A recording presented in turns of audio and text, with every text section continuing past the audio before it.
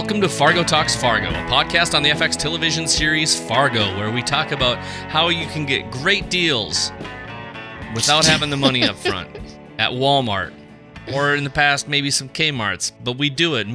I'm Bill, and me and my buddy Sharpie, we're here to tell you all about the great deals and what you can do on layaway. That's right. Isn't that what we're doing? We're talking about commerce? Tonight we are talking about layaway. Did you say television, by the way? I liked it. Like a till. To play it. I don't know what's happening. It's like the I thought it was like longest weeks of my life. I thought it was like a play into layaway on the television. Oh, I don't know. I'll when I go back to moderately edit this show, I'll know more. How are you? Have you been well since last night? Less than 24 hours ago? Nothing's changed in your world? It has been a long 24 hours. It is going to be a long week. I did take a little bit of a break. I took an excursion tonight during the magic hour. It was about 4:24 p.m., I believe, tonight. Oh, 4:20 in Colorado? Nice. Went downtown, just went on a photo safari, an urban safari, if you will. And took a bunch of photos of basically everybody boarding up all the buildings in downtown Denver. So good stuff. Yeah. Good times. Just getting ready for another American election over here. Stay safe, people. Stay safe. We hope you're well. Well, let's talk about Season 4, Episode 7, Layaway, Fargo. Yes, we are over halfway through already. Can you believe it? Yeah. It's hard to believe. So, Twisted by Lambert, Hendricks, and Ross. What a great song to bring us into Orietta's world, making her tasty Gaztex self-adhering macaroons. Yeah, so she came. I was going to talk to you about that, because she said macaroon, but really it was a macaron. So I think that's a very astute thing, though, because many people do that, and we're not here to be the police on that. Well, but yes, they are two different cookies. Totally different. A macaron is the thing that was on the show. A macaroon is a terrible thing that has fucking coconut all over it, I right? like macaroons. Wait, do you like the macaroon or the macaron? I would much prefer a macaroon over a macaron, because a macaron always seems way, way, way too sweet. Yeah, but we've talked about this before. I'm sweet, you're savory. Sure. We would make a really great couple. We'd never finish either way. Nobody wants macaroons. I do. The macaroon, right? That is a small cake/cookie made from ground almonds, coconuts. Whereas a macaron is something different. It's a delicious cookie thing made from like egg whites, and then eventually they added filling to it. And everything she said on the show, that was true. Yeah, so I actually learned some stuff there. I actually learned that macarons originated in Italy. Did not know that. Always thought it was a French thing.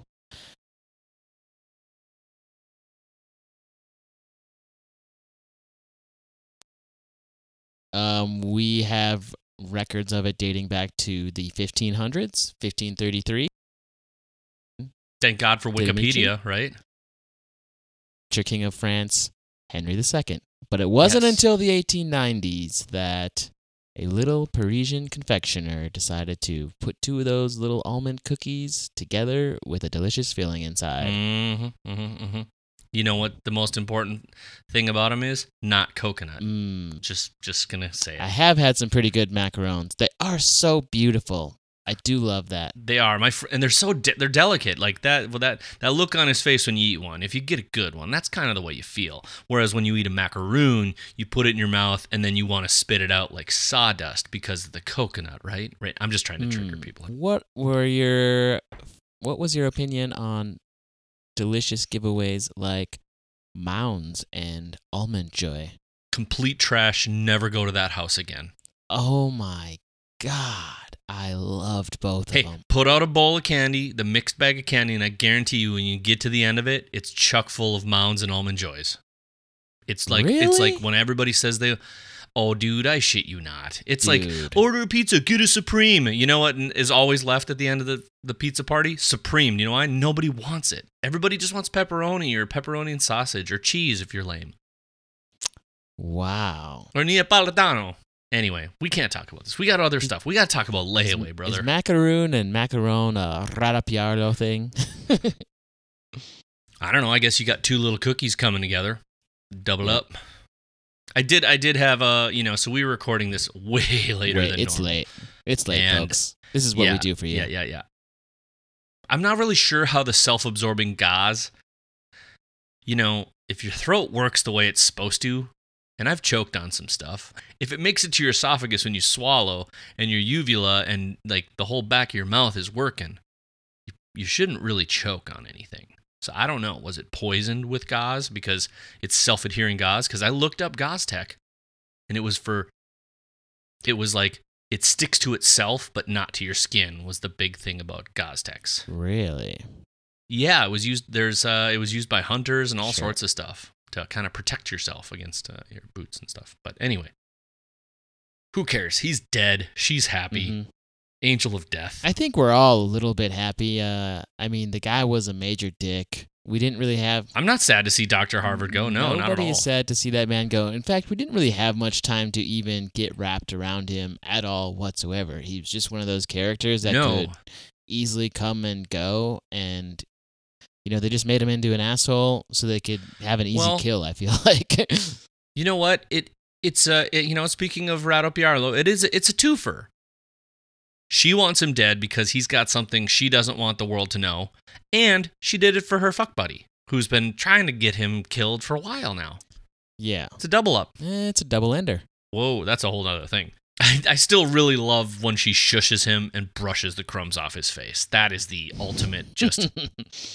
Oh, you got something on your face there. Don't want anyone to know you had a little crumbly cookie in your mouth. No. Sorry.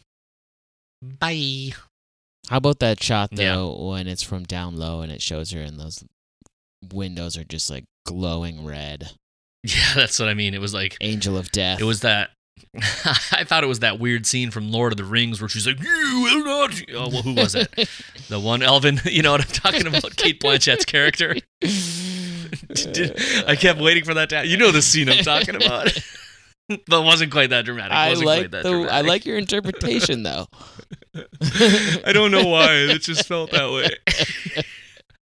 Oh, Sharpie, I'm out of Eagle Rare. I've moved on to Maker's Mark tonight. Okay, so... Classic. Classic. It's getting my brain going. Let's move past Okay. that. Send us any feedback on that, because I just think there's too much other interesting stuff to cover. In typical fashion for the last few episodes, we get a little glimpse of Orietta, then she goes away, and she's hardly a part of the story whatsoever. It's gonna come back, man. It's a boomerang, trust me. Yeah, I know, but I'm feeling like it's more annoying than anything. It feels like a friggin' sock that's just not quite right on my foot right now.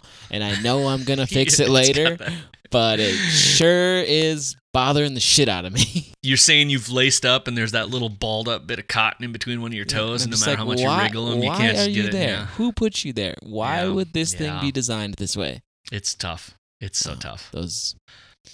Do we want to do any mailbag? Because we got some pretty good stuff. Oh. I mentioned a few things, but it's funny how I've forgotten what we did or didn't mention last night. Is that bad? Is that real bad? That's real bad. No, I've actually forgotten pretty much everything we've talked about this season. We're terrible people. Man, I'm blaming it on COVID, man. Everything's moshed together and it's bad.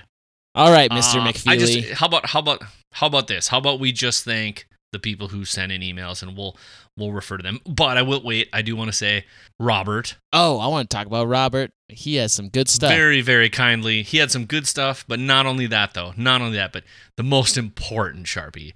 He sent us a Smithsonian Magazine article with a link to the World War II propaganda campaign about carrots helping your eyesight in the dark. So I wasn't full of Boom. shit.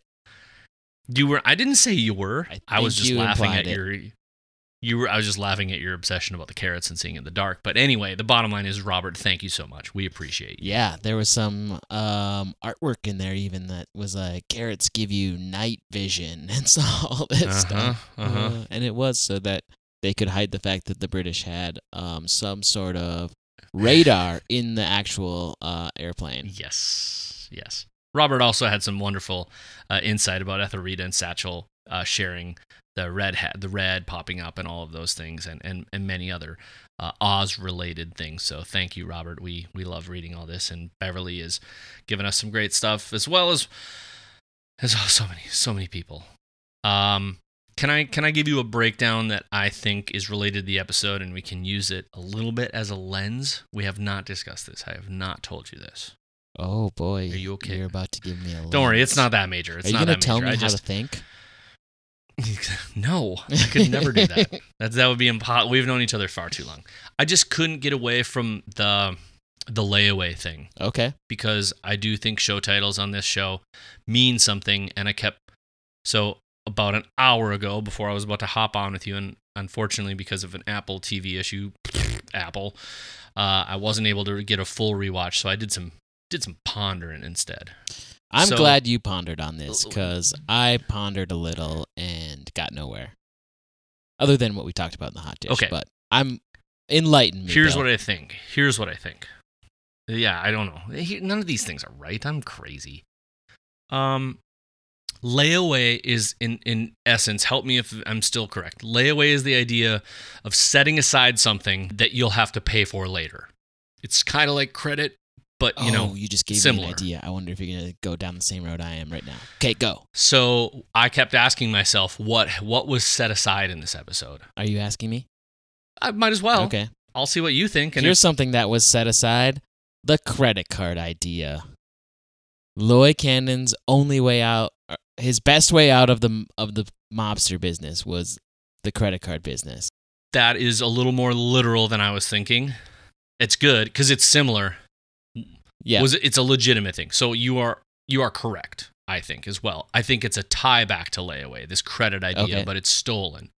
But I thought to myself, what in this episode is put aside that you'll have to pay for in the future? And I think what was put aside in this episode is the truth. Josto lies. He puts aside the truth, and he creates a false economy of some sort that you're going to have to pay for later. And what will be paid for after this? People's lives. Zero, Gaetano, possibly himself, maybe Satchel, right? This lie. It may not be in this episode, but it sets in motion things that are going to happen. He's putting the truth on layaway. And it could kill so many things. And so when I say pay, it's not money. People are going to pay with their lives. People will pay with their livelihoods, the family, the house, as Marissa has talked about, the house, this Italian house may fall, landing on somebody like a witch. And the whole thing is he's living on borrowed credit. He doesn't have the funds to pay it, but he's just trying to look good, save face, and seemingly get ahead is kind of an idea that I'm thinking about with this layaway. He's trying to act like he's rich. It's the only thing I can think of that's completely being put aside, and it's the truth. Boy, Bill, that's pretty good. You've done it again. Oh, dag-nabbit. What do you think? Do you think that works? So yeah, I think that's good. I think it's like it's a metaphor for 2020, basically. I think it ties to a million things. Yeah. I think it's not just about this, it's about all the time. There throughout history, we constantly do that as human beings. We set aside something seemingly to get ahead or make something seem better for a minute, only to have to pay. The payback is never worth the interest sometimes. Is it really? I mean, being in debt, having problems. I don't mean that good kind of debt, but I don't know. That was my thought about layaway. Boy, I really like that, Bill. It is true. I'm just thinking about all the things I'm putting on layaway. Somewhere in the back of the Fargo Walmart, they've put away the truth, and they're going to try to make payments on it. And what are you paying with to be able to get back to the truth, or whatever it is? There might be something else. Somebody else tell us what they think is being put on layaway. There's a book called The Business of Expertise. by a guy Okay. named David C. Baker. And I'm gonna probably not get it 100% right, but he wrote a line in that book that stuck with me basically since I've read that book, which was earlier this summer. And he said it was something along the lines of, be good at what you love and be diligent about what you don't. So in other words, if you're maybe this, I'm trying to loosely tie this into sort of the layaway thing, because there's things that we don't like to do, right? Like pay our taxes, exercise, that kind of stuff. And we end up paying for it later. We put it on layaway, we pay for it later so that we can have what we want to do now. Or on credit. Credit and layaway are so similar to me, right? But then it comes back to us, and it's worse. It's worse later. So be good at what you love and be diligent about what you don't. And I always say that every day when there's something I don't want to do, I'm just like, this is what I got to do right now. I have to be diligent about these types of things, whether it's timesheets, accounting, billing, sending that email that you've been neglecting, or writing that post, right? That kind of stuff.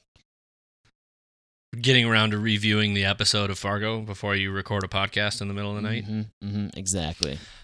I really, on second watch, when I did get a teeny bit of the front end, I do think that that's just so eerie, that scarecrowish scene where they leave him laid out there and the birds are chirping. I'm sorry, I've cut ahead to the, I just forgot the poor gent's name.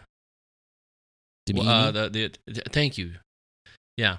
Antoon Domini. Antoon Domini, laying there, just dead. Looking like a scarecrow with all the crows around him. Well, and all the empty, like those, they're crosses, but they just look like sticks you could put up scarecrows on. Yeah. Poor guy. So on the second listen through on that front end, I did catch something interesting. I don't know if it's going to have any meaning, but Calamita says he killed Mario. Choke your sister. And he says he's probably running to the Mulligan right now. Like, choke your sister? What? Like, that's a story I'm not positive about. Killed Mario. Maybe I just missed who Mario was. And it's a character we know and saw, but choke your sister was... neither of those rang a bell, so definitely the sister one. I don't know. But then, that. that ending when Josto says, I always say, I feel like I'm saying Josto. Yeah. What do you say? Whatever. I hate but somewhere there's somebody listening to this going, you dip. Actually, I don't know what I say. Yeah. Didn't we just get done saying about how we don't remember anything? Little Fada, kill he's just like, he's kill everyone you have to and leave them for the birds. It's just, that's sadness, man. And then we eventually end up with Leon, Happy's cousin, in a pretty serious beatdown. Yeah, that was interesting. And by interesting, I mean, not really. I felt like they were trying a little bit too hard to make Chris Rock look like a gangster. I felt a little bit of that. Yeah, I mean, it just kind of came out of nowhere. It came and went, and I was like, meh. I didn't really think too much of it. I wasn't like, it didn't shock me. I wasn't like, oh my God, he's a bad boy. And he's already had one outburst in front of his wife, Buell. He didn't like beat her or anything, so that's good. He lost his cool. He lost his cool. So we know he loses his cool, but he's a gangster. I mean, that kind of that's like rhetorical in a sense. Yeah. To use a word from the show. Do you think they're trying to show us that for the most part we've seen him as methodical and articulate in what he's trying to accomplish, but yet as a mirror opposite of shooting from the hip, he's planning and seeing a bigger game, whereas the Fadas both brothers are just kind of aimlessly, sticking it around in the dark, trying to fuck something up, but yet he has Loy has these hints of everybody breaks, even the best of them break from time to time. But I think you're right. They're trying to make sure that we know he's capable of not just telling people to do awful things, but be awful himself. Yeah. Loy Cannon. Let's talk about him for a second. Okay. Because I've watched and read a couple of interviews with Chris Rock. Yeah. And, in multiple interviews now, he's brought up Jackie Robinson. Yeah, the boxer. No, the baseball player. Baseball player. So he's already talked about the boxer, Sugar Ray Leonard, in one episode. But I'm talking about Jackie Robinson, the first African American to play in Major League Baseball. Right. Outside of the Negro League. So he has some interesting there's some interesting stories that he brings up about Jackie Robinson, because Jackie Robinson entering Major League Baseball in 1947, I believe, for the Dodgers. He left the Negro League, went to play for the Dodgers, which kind of opened the door to African Americans entering Major League Baseball. Okay, so everybody thought that was like groundbreaking and everything like that. But the flip side of it, Raro Piaglio, was interesting, something that I've never really known about prior to Chris Rock bringing this up, and that was how devastating Jackie Robinson going to the MLB was for black-owned businesses that centered on the Negro baseball on those leagues, yeah. Like all types of businesses, like that made, like food businesses, concessions, stadiums, all of these black-owned businesses that were very successful completely collapsed and went away as soon as African Americans started following Jackie Robinson's lead into MLB. Right, and so which you're just also was pretty interesting. Know, like, it made me think about because wasn't it around 1951 that the Negro American League eventually folded? That was their last season, so it's timely to this exactly. This story. Sorry if that was a point you were going to make, but I mean it is. Yeah. And we know there have been references to that league throughout the show because it's been on the radio. So there's something there, and I don't know if it during Rado Piaglio. I don't know if it's and I don't know if it's foreshadowing, what could happen in the show or what, but I think it's pretty interesting. Chris Rock has a lot to say about this. He did an interview with Trevor Noah. There's a Noah in there somewhere. There's a Noah. Noah Hawley, the writer of Fargo, and right. Trevor Noah of The Daily Show. So he talked about it a little bit on there. He also talked about it in an article on the New York Times, which I think everybody should go check out. It's pretty cool. He goes on to say, I'll quote him here because it's worth a little quote. He said, "Robinson's success in the big leagues was a tremendous sign of progress. But as I tell our guests when they visit the Negro League Museum," this is actually, this is not Chris Rock. This is a guy from the Negro League Museum. He says, "There's always a cost for progress." Kendrick said, "Black businesses paid a dear cost. There was an entire workforce that ended up losing their jobs because of that." But then Chris Rock says, "Humanity isn't progress. It's only progress for the person taking your humanity." So what he was referring to was they talk about Jackie Robinson joining Major League Baseball as, progress for African Americans, but that's not the progress. The progress is for the people that didn't think that could happen. It's the people that literally had like a mental handicap thinking that these people were lesser. That's the progress, not in like blacks moving forward, because they were just, it's not like other African Americans couldn't do what Jackie Robinson did. Strange but unrelated Black Baseball League chatter. Also from those similar early leagues is a gentleman named Satchel Paige. Have you ever heard that name? Yeah, sure.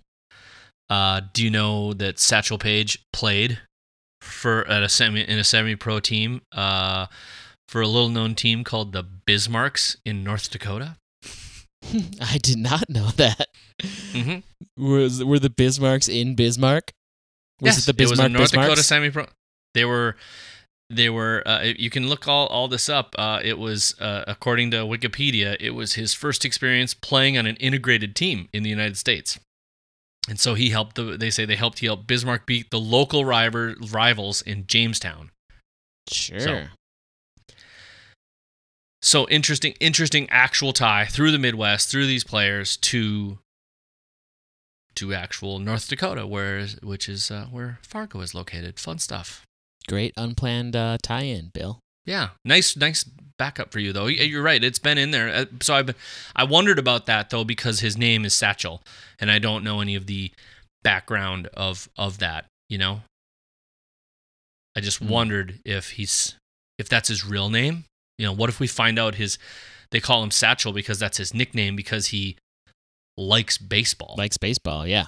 You know, and so how do we know that Satchel isn't his favorite player or sure. You know what I mean? And all that jazz, but I just looked up Satchel Paige real quick. His last Major League Baseball appearance in the MLB was in September 25th, 1965 for the Kansas City Athletics. There you go. He played for the Kansas City Monarchs for quite a few years. Satchel Paige has a very long and storied career. He's a great player. The Monarchs were on the radio. They were one of the teams playing on the radio in Satchel and Rabbi's room. That's interesting because he wasn't at that time in history. He was playing for the either the Philadelphia Stars or the St. Louis Browns. Okay. Anyway, we've digressed so far. That's a good digression, though. That was for those of you who listen to Nerdy Tech Podcast, that was the Jason Snell, John Gruber deep dive into baseball that has nothing to do with tech. If you ever had one of those episodes, yeah. Okay, so the only quick thing tying back into it, and I know that Mark on Twitter pointed it out, and I have it in my notes as well, that Leon says, I got brains. You know, for anybody who doesn't have a brain, if we're coming back to the Wizard of Oz. He's got big brains. Big brains. He's not just muscle. Oh. But I'm more curious what's going to happen that he's Happy's cousin. Like, Happy must be somebody of note if they're worried about beating, like if Loy needs to worry about beating up Happy and they're going to need his help. They're either equals or he's bigger. And we know from going out to the car to see Otis and Deffy that this isn't where Loy started. He's, and we already had flashbacks to asking if he misses New York and all this jazz. Mm-hmm. Happy's definitely a significant character. Because not only that, Loy didn't really know who he was, but when all of a sudden he was Happy's cousin, he's now driving Loy's son around, like, without question.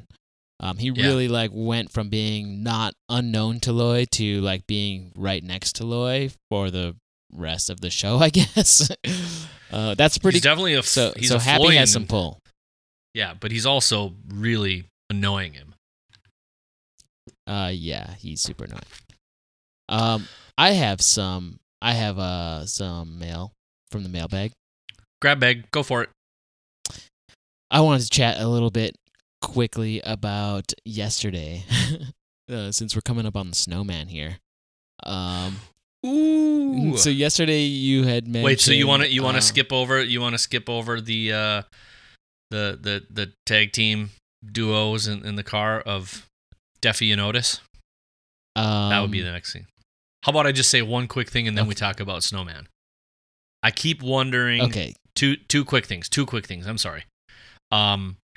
He quotes a bunch of Mormon stuff. He that killed us shall die. I feel like he's foreshadowing the fact that he won't kill anyone because he's so devout. And it's this whole the blood oath thing. So if you kill somebody, you don't get to go to heaven. Blah, blah, blah. We'll skip over that just a little bit. But he's talking about this little bird, and I think he's the little bird. He just doesn't want to admit he's following him around. That's where his little information is coming from because he's making up the little birdie. Yeah. He's definitely making up the little birdie. Here's the weird thing about that. I kept thinking, why does he keep calling him Palomino? Yeah, I don't know. There's something there. What's that, a horse? So a Palomino is a very specific, it's not a horse breed. And somebody's going to write and go, yes, it is. There's these alleles. And don't worry, I read about it. But in general, it's a color. And it's typically supposed to have a gold or yellow coat with a white mane and tail. But what I think about it, though, is Palomino is that kind of lion color a little bit. Lions are golden and brown. But here's the weird part. Do you know what Palomino means? It comes from the Spanish word that means young pigeon, bird. And so he keeps calling him Palomino, and he says, a little bird told me. But what I think he's really saying is, you're the little bird. You told me. You're telling me everything I need to know about you because I'm just watching you. You're telegraphing all of the terrible things you do in your life. And that's my guess about the Palomino thing. That's good. It's not really about the horse. It's not about the horse. It's about the other thing, maybe. Mr. Ed was a Palomino. Just in case you're wondering. And Trigger. So, anyway, that is interesting. Yeah, so the little birdie. He's little birdie. So he's the young pigeon, which means, anyway. So let's go back to your thing. I'm sorry. Young pigeon. Thank you for indulging me. Well, if we're sitting in that car with the young pidge and Deffy, and we're looking out the windshield, they do a little shot there where you see they're kind of catching the corner of Apex Vending. And, the vending whole aspect of the whole name of the business is cut off and it just says Apex on the little Loy Cannon Fortress over there. Really? So I don't know if that's on purpose or whatever, but it has me thinking that, Apex meaning climax, like everything's going to probably come to a climax at that location. That's my prediction. And I'm going to get more into my predictions later on. But I like that, dude. That's fun. Yeah. I like it. Talk to me about Mr. Snowman. Tell me about that. We're at the Smut. So for everyone else, we're at the Smutney house. They're bringing in boxes of cigarettes. They're using it as a storage place. Ethelrita and Lemuel, like the Bible, meet. And go scene and action. Action. Yes. So as Lemuel's in there poking around, we see Snowman doing what you accurately described as the useless box, or also called the useless machine, which are those little boxes where you press a button or something, and then a little hand comes out of the box and flips the switch the opposite way that you pressed it.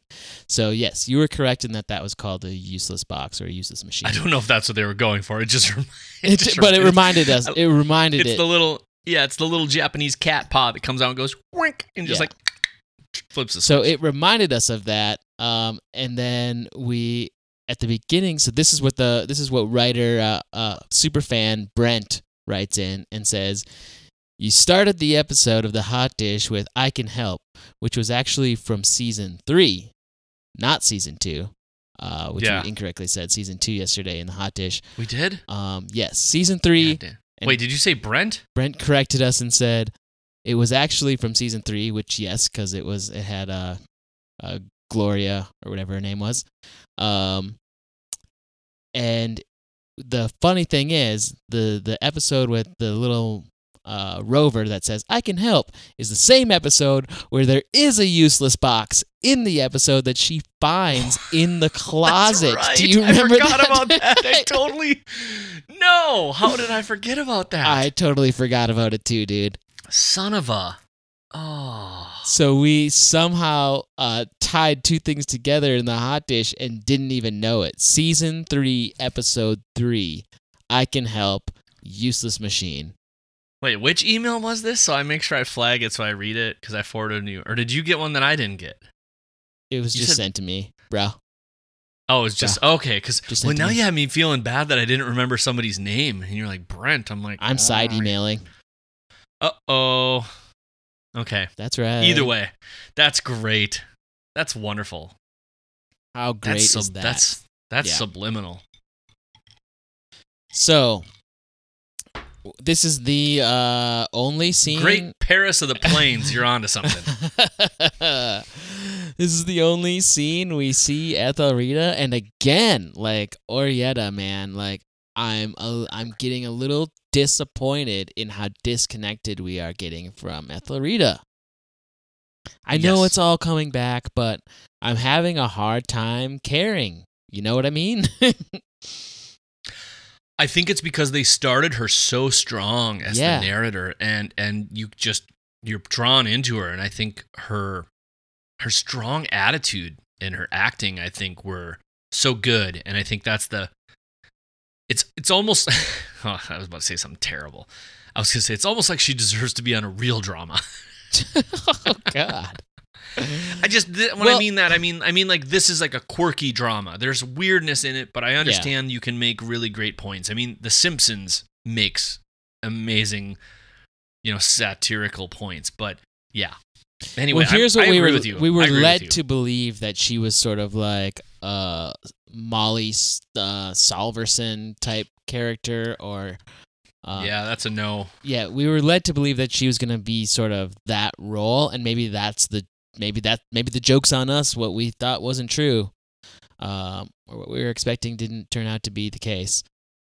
So we were kind of led for her to be sort of this protagonist kind of hero, and being a person of color and a woman. And it was like, oh, great. Now these white crooked cops are the bad guys. So it's like, cool. We've got a woman there's of even a color criminal- who's going to lead the charge. And then she kind of just fades away. Well, and on top of that, on your thing though, also, but they are setting us up. Loy's crew is moving into her house, and she doesn't seem comfortable with it. Mm-hmm. Even when she doesn't even want to talk to him. He's like, "What?" But it's almost like she knows there's something creepy in the room. Did you get that vibe? Yeah, I think the Smutneys have like sixth sense for the snowmen. For sure. I did pause, boy. For a minute, I thought Mr. Snowman, or not Mr., just Snowman, or Mr. Snow, I don't know. Mr. Snowman. Mr. Snowman. We're mixing that with Sandman. Bring me a dream. Bring me a cone. Bring me some cream. I thought for a minute he was wearing like some Ringo Starr shades in there for a second, but it wasn't. It was just darkness. He's just vegan. He's just vegan. He's got those sunken eyes. Sunken eyes. Yeah, he's like, oh, don't write and don't add us vegans, okay? Yeah, I don't know. I'm fascinated by it, even after last night when we talked about it. I can't wait for the payoff. It is the UFO thing for me this year, more than anything else. Yeah, it's like I just can't wait. I just can't wait for whatever wonderfully weird thing is going to happen, and I'm fine being as patient as I can about it. But I also want some sort of payoff in it, like some sort of spiritual payoff, maybe. Yeah. Sure. I don't know. Calamita, or as you call him, calamari. Mm-hmm. A calamari. Or wait, did you notice that the feed and seed place is back in Kansas? No, not Missouri. That's where that is. So get ready to go to Kansas. Oh, I know something I was going to ask you about. Shoot. We get this audible dialogue of Marco Polo. Mm-hmm. I had to look up Marco Polo based on some Wikipedia crap, which is, the total truth. That can 100% true. The Marco Polo that we think of that's played in pools was not generally invented until the 60s. But it was based off a game, I believe, Blind Man's Bluff? No. Yeah. I think that's what it was. Blind Man's Bluff. But Marco Polo, the person, Italian, Venetian to be exact. So, I still don't understand why they were sitting in the room saying, Marco Polo, Marco Polo. I don't know if they're trying to find each other or, you know what I mean? I don't know. They were in the same room when they were playing that, right? Yes, and that's why I'm saying I don't know enough about Blind Man's Bluff, and I didn't research enough before tonight to know. I feel bad. I'm sorry. I've let you all down. Yeah, you did definitely let me down there. But we are playing a little Marco Polo now with Calamari and Rabbi and Satchel. Mm-hmm. So they're going to the feed and seed. Or I whatever it think was that's called. what something. There's got to be something about that. Why else would he pull that out of the Bible? Yeah. So interesting that he's so religious that even before he opened the Bible, he put the sign of the cross up. Yep. You know, nobody. I'm going to kill some people, but hold on. Let me do a little sign of the cross here before I open this. He doesn't want bad luck. He's superstitious. No. I'm still hung up on your circles that are everywhere. The circle mirror, all the wreaths are tiny. Maybe that was just a sign of the times that wreaths were small. You know, on Dr. Harvard's door, it was just a little circle, but I noticed that they're, even on his face and in the background, they're almost always the same size, no matter whether they're close or far away in the scene. You notice that? That is something I definitely did not notice. Yeah, they never seem to take up more than a certain percentage. Like, I'm showing Sharpie on, we can see each other. You know what I mean? They're never bigger than like this. Yeah. It's just the blood of Oz permeating the blood through. of Oz. That's right. So we make our way into the Apex Yes. warehouse, and the thing that I thought about that was really interesting was this concept of, and I mean, I'm also watching The Sopranos right now, so that's probably not helping me, but the whole Ebel saying, well, you can't just, you know, they're made guys, like, you can't do this. Like, there's this more constancy of rules that don't apply to other people, you know? Mm-hmm. Like, well, no, there's rules. You have to respect the rules that we're making, but we can do, you know, whatever the hell we want. You know, that's just the system. Don't look at me. And that's where I think that Chris Rock, Loy is just not, he's not taking any of that shit. He's like, okay. And I think that Josto's realizing that, and realizing the duality of that situation, and that's where he just is like, well, I'm gonna make some shit up and basically run a double cross sort of thing. I don't know, what would you call that? It's a triple cross, I think. Yeah, I think it's a triple cross. Or is he's lying to get somebody else to do his dirty work? I don't want to do your dirty work. Let's unpack it a little bit so that we can kind of understand what's going on and listeners can get a recap.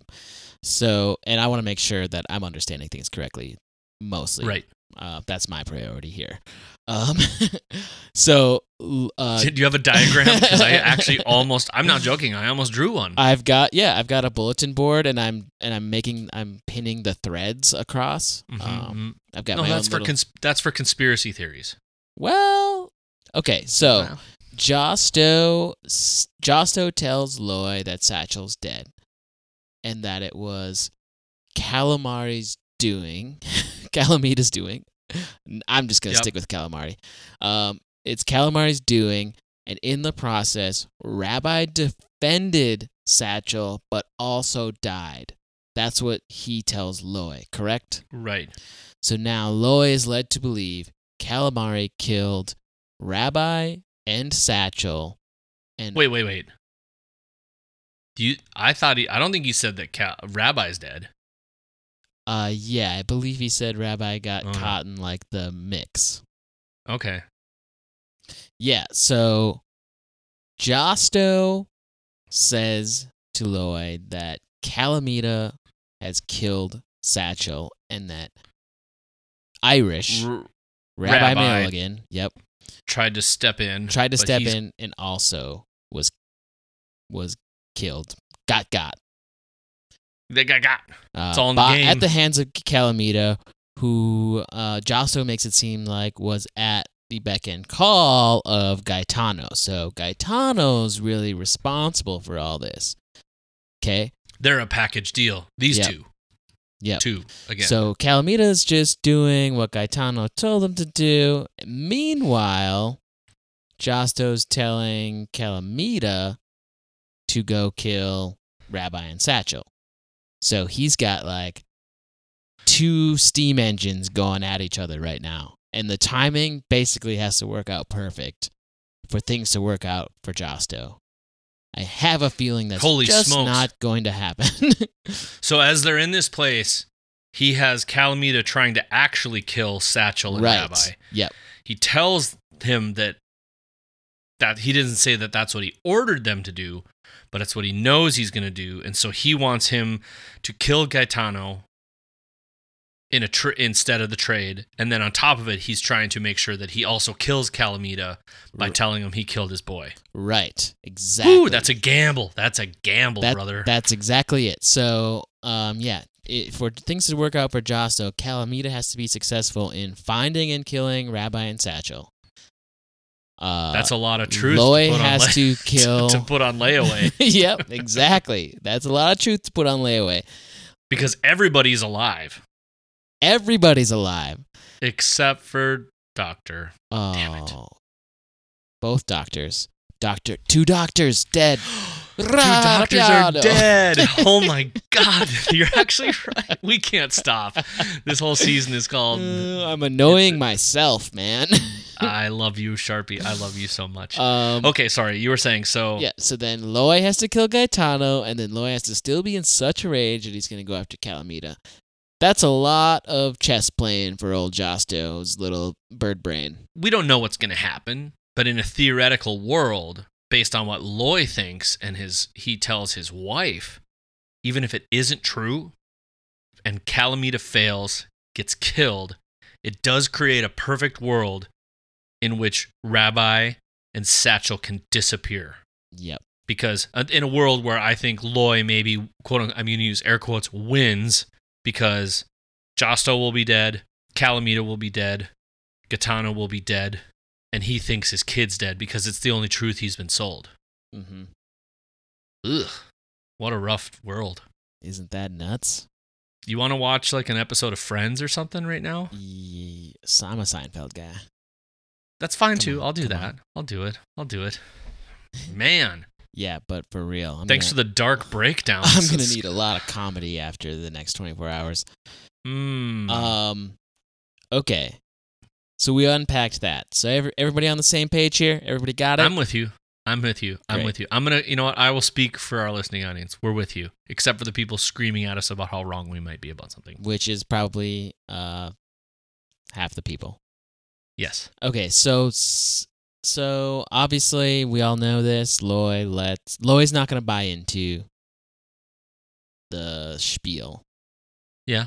And they part. Loy's not buying it. He doesn't want to be dragged down into the dirt where they want him to be. That's what he says. Yeah, so I don't know if it's that he doesn't buy it. I think he just doesn't want to play into the actions they're I guess that's correct. Yeah.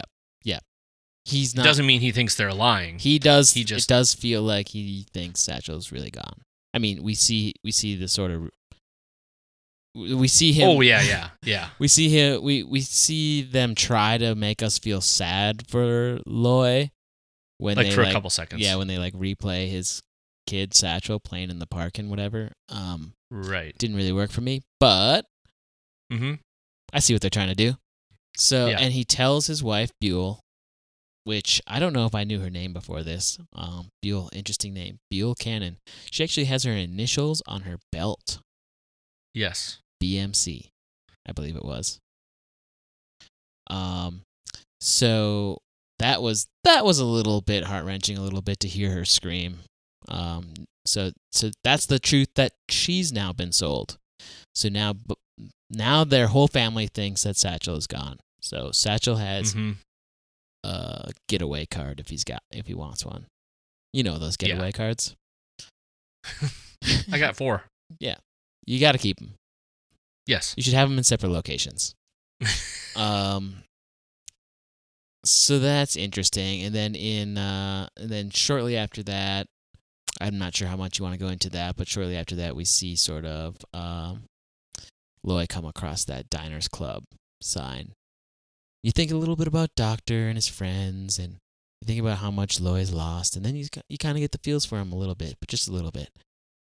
And his Diners Club idea has now been ripped off. Now that we talked about credit cards back in that first episode when Loy Cannon and Dr. Senator had that idea to invent the credit card basically. So they put that on layaway. Now they're paying for it. So Doctor's dead. The credit card does come out in the form of the Diners Club credit card, and that is the real first credit card. Mm-hmm. Developed by businessman Frank McNamara. So this, I thought, was an interesting story, and we did talk about it a little bit, so I'll just kind of like briefly go over this because I do feel like it's like a total statement in white privilege a little bit, because we're led to believe that Loy and Doctor came up with this idea, and they went to banks to try to sell it, and nobody was buying it, and everybody thought it was crazy. The credit card, or the charge card, is what it was called at the time, was developed by Frank McNamara because he forgot his wallet at a restaurant one time. And they were just like, "Oh, we're sorry, Mr. McNamara. It's okay." And he's like, "You know what? You should just trust me. Here's a cardboard thing that's worth money." And it happened in 1950, February of 1950. Frank McNamara went to Major's Cabin Grill with one of his business partners. His name was Ralph Schneider. The bill arrived, and McNamara paid with a small cardboard card known as the Diners Club card, which was this event was hailed as the First Supper, paving the way for the world's first multi-purpose charge card. That's from the Diners Club website as it is today. So how messed up is that a white guy can just go and be like, "Oh, yep, sorry, forgot my wallet, but yeah, here you go. Trust me, kid, this is worth money. Yeah, I'll pay you later." Just slaps Loy Cannon right in the face. Oh, yeah, it was clearly, driving in the car, he's like, "Pull over." It was clearly meant to be distressing to him. Mm-hmm. That so many things in the world are seemingly pushing against him. He's got violence, trouble, personal tragedy, a harrowing journey against what he's trying to make legitimacy in business and get ahead and get away from the other game he was playing, being the numbers or being a bookie or a racketeer. But yeah. So there's one small thing I noticed, because you know me, I love numbers and background. There's a lot of 3s in the Cannon household. If you go back to when we showed up for the useless box with Snowman, there are 3 that we see in the scene, 3 wreaths on the staircase. There's another scene with Buell where we see 3 candles. And then towards the middle section, when Loy, somewhere around the jump rope scene, we see him kind of staring vacantly out the window. There's technically 5 candles, but 3 of them are red. Yeah, that was an interesting one. I was trying to figure that out. I mean, there is a painting by what's his, Marc Chagall. You know what I'm talking about, the French painter? Mm-hmm. He has that one called The 3 Candles, and that's in there. I just wasn't sure if we were connecting to some sort of France. We've got this Parisian connection in France, and we've got the Italian connections. Or who knows? Somebody might have just said, "We got 3 red candles and 2 white ones," and like, fuck it, put it in the scene. They look great. Mm-hmm. But there is that little green light off to the left. There's always just this color going on in here. There's just always stuff creeping in, little bits and pieces of stuff. Very interesting. Well, so here's my question. So we, talking about the scene, let's odds and sods here as we close into some sort of wrap up, right? Okay. Odds and sods. Swanee and them are headed west. There's got to be something to that. They're outlaws. Well, they're outlaws, but they're going to Philly. You think they're actually going to Philly? I don't think they make it. I don't think they. No. I'm just saying it's just it's where they're being pushed. They're trying to be pushed, but I don't know, man. I'm really stuck on a few things with both of them that I can't completely put my finger on just yet. But I think it's because I get too wound up on other things. Well, we've got a lot of characters here, to be honest. Yeah. I think maybe I'm wrong, but I feel like this is the year that either I see the most things or I'm thinking about the most things. because we're trying to like there's so much layer and nuance, and I wonder if that's what's, when I look at other reviews where people are like, ugh, it's boring, and I'm like, I think it's because it's just such a heavy layered story, not only of characters, but there's this smattering of political stuff. There's a smattering of references to like French and Italian culture, and there's references to the Wizard of Oz, and there's references to astrology, and it's a lot to take on sometimes. Mm-hmm. Here's what I think. Swanee doesn't want to leave because she's an outlaw. She's a gangster. She wants to play shoot 'em ups. Swanee doesn't want to leave, so she's going to convince. I'm in prediction mode, I guess, now. So she doesn't want to leave. She convinces, let's say this. She convinces Zelmar, hey, let's continue our little adventure here. Let's go to the Fada house. Right. Let's play some shoot 'em ups at the Fada house. So they go off, skip their train, go to the Fada house. Meanwhile, Gaetano, the tornado, the guy tornado. Tasmanian devil. Yep.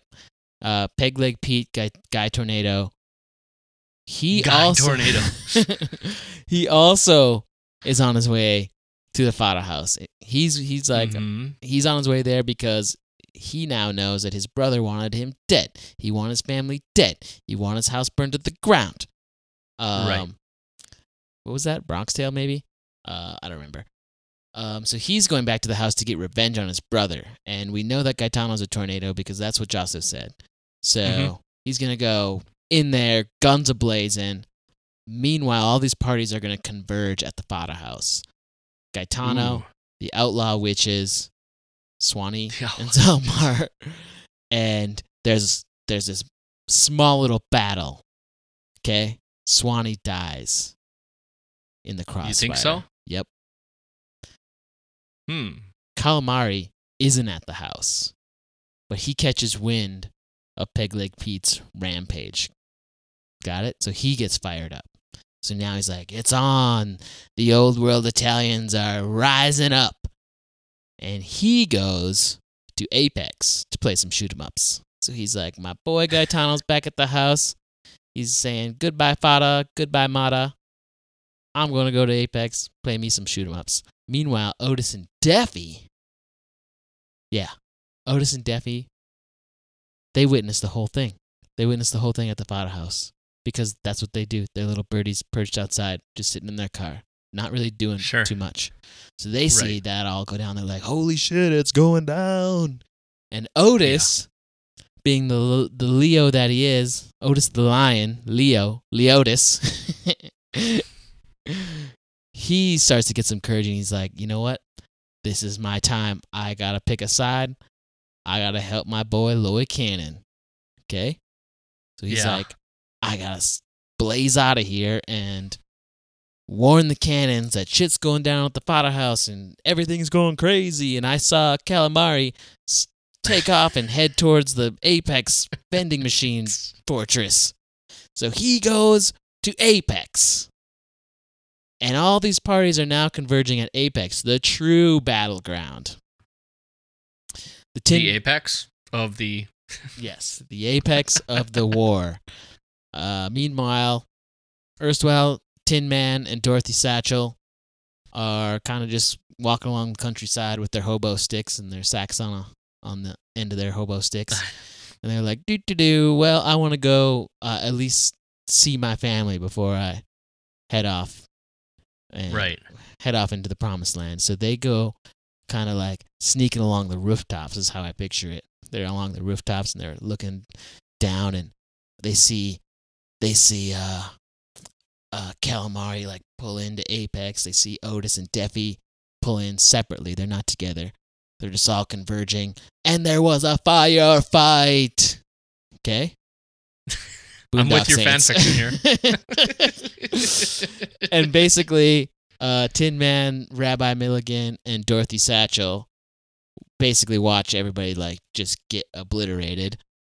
Otis dies defending Loy Cannon, so he's going after Calamari. He's like, I'm going to defend my boy that I picked this side now because I'm a courageous lion. I'm really imagining you doing this with a cardboard cutout, like puppet theater, the way it's coming out. I'm not. I'm trying to figure out where do I diagram this out, and can I burst your bubble just a little bit? Oh, no. You don't think that you're missing pieces here? I'm getting there. I swear to God, I'm gonna wrap this up. Okay. Okay, put a bow on this for me. Okay, brother. so Deafy escapes the bloodshed. For the rest of his career, he's now gonna have his ear to the ground, and he's always gonna be looking for the Mick and Satchel. The Mick. Did you know the Tin Man's name was Nick Chopper? Tin Man's name was Nick. The Tin Man was the Nick, and this is the Mick.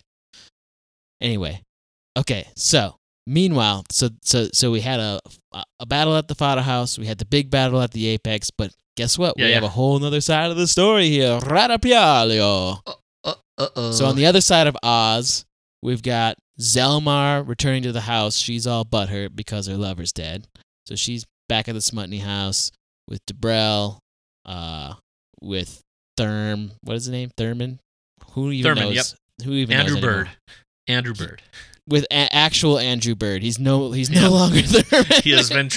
The snowman transforms him into musician Andrew Bird. Yeah. So Zelmar is one of the Wicked Witches. She's there. Debrel's like, what's going on? Meanwhile, Snowman rises up and he's like, I'm going to start some shit now. It's been too long. Orietta's sneaking around the back porch. She's like, what's going on in here? I'm going to figure out what's going on. There's this battle between Debrel and the Snowman and Zelmar because the Snowman's been haunting Debrel and Zelmar their entire life. And finally he rises up and he's trying to kill him. And Debrel has all these like secret powers that we didn't know about until now, and all this like magical stuff started happening. All of this like otherworldly energies combine to form an actual tornado that lifts the house off the ground and carries it away with Ethelrita inside of it. Thurman, Debrel, Zelmar, and the Snowman, they all perish in just giant, like crazy magical explosions. But Ethelrita gets taken away and that's your magical mystery tornado crazy Oz UFO shit that you wanted. And it takes them away, and it takes them to a whole nother land called Fargaz. Wow. How have I let you go on this long? And then the next story begins, the Blizzard of Fargaz. When and where does the deals made to have Joe Bulo's gotta show up because they've brought him up? That's not maybe unless that's just a passing thing. That's a passing thing. That's just passing. Joe Bulo and his crew never coming back. They never come back. Orietta never connects with Josto again. So they had like guns a little are useless. brief. Guns are useless against tornadoes. Yep. And Happy's cousin doesn't matter. Well, he matter. dies in the Apex shootout. No, Happy though. I'm talking about Happy. Oh, we don't even know Happy. We need him. Happy's not coming. We don't know. He's never coming. And Orietta and Josto, they just had a little fling, so there's no more handies going on there. They just never connect again. Whiz Bang Powder, it was not built to last. Nope. That's how it all plays out, everyone. Wow. I don't know how to I don't know how to help you, man. Do you have any predictions? Nothing that deep. I just want to Billy Madison you right there. In no way. That is correct. No. I thought you were going to take your shirt off. No, that in no way in any attempt to something. I award you no points, and may God have mercy on your soul. Well, you went deep on that in your fan fiction. That's just what I do. It's not fan fiction. It's that's a prediction. I did have one note that I just loved. if you go and look at, there's that scene when they're at Pee-wee's and Zelmar and Swanee are talking to the Cowardly Lion, and they look like a very interesting cast of characters together. You should check it out. It's approximately maybe 10 minutes left. Okay. But it's a really great shot, just for starters. It just looks really cool. There's all these blue and they're both there. And it's a 3-shot, which makes me sit there and go, crap, are we wrong? Are we wrong? Maybe he is the lion, but the other two, are they the people that are going to save, quote unquote, Dorothy, or, these unassuming, you know what I mean? Sure. Is it the unassuming people that we're not thinking about? I don't know. Very well be. Yeah. I don't know. His suit sure is brownish orange this episode. His suit is. I mean, it almost looks like he's wearing the lion suit. He looks like it's like that nice auburny brown color. He's got the little hat on the back of his head, and it's perfectly round. It looks like a little lion's mane behind his head. Yeah. They want us to give a shit about him for a reason. I don't know what that completely is yet. But I mean, isn't that why we had to watch him pack up his house and have the flashback memory with his lady he lost? I guess they're trying to shoehorn some emotion into this episode. I felt like. Oh, the other thing I was going to say that I maybe didn't mention, there's been a few times, I think there's birds on his tie. Or one of the ties he's packing as well. There's birds on the Pidge's tie? Yeah. The Pidge. All those little Hummels got to get packed up so tidy. So tidy and nice. I don't know, man. I think there's gonna be some mayhem and chaos in this next episode. I think you're right. That's a tornado. I'll agree to that for sure. That there's gonna be a twisting and turning of things at a pretty serious pace. So the show is the tornado.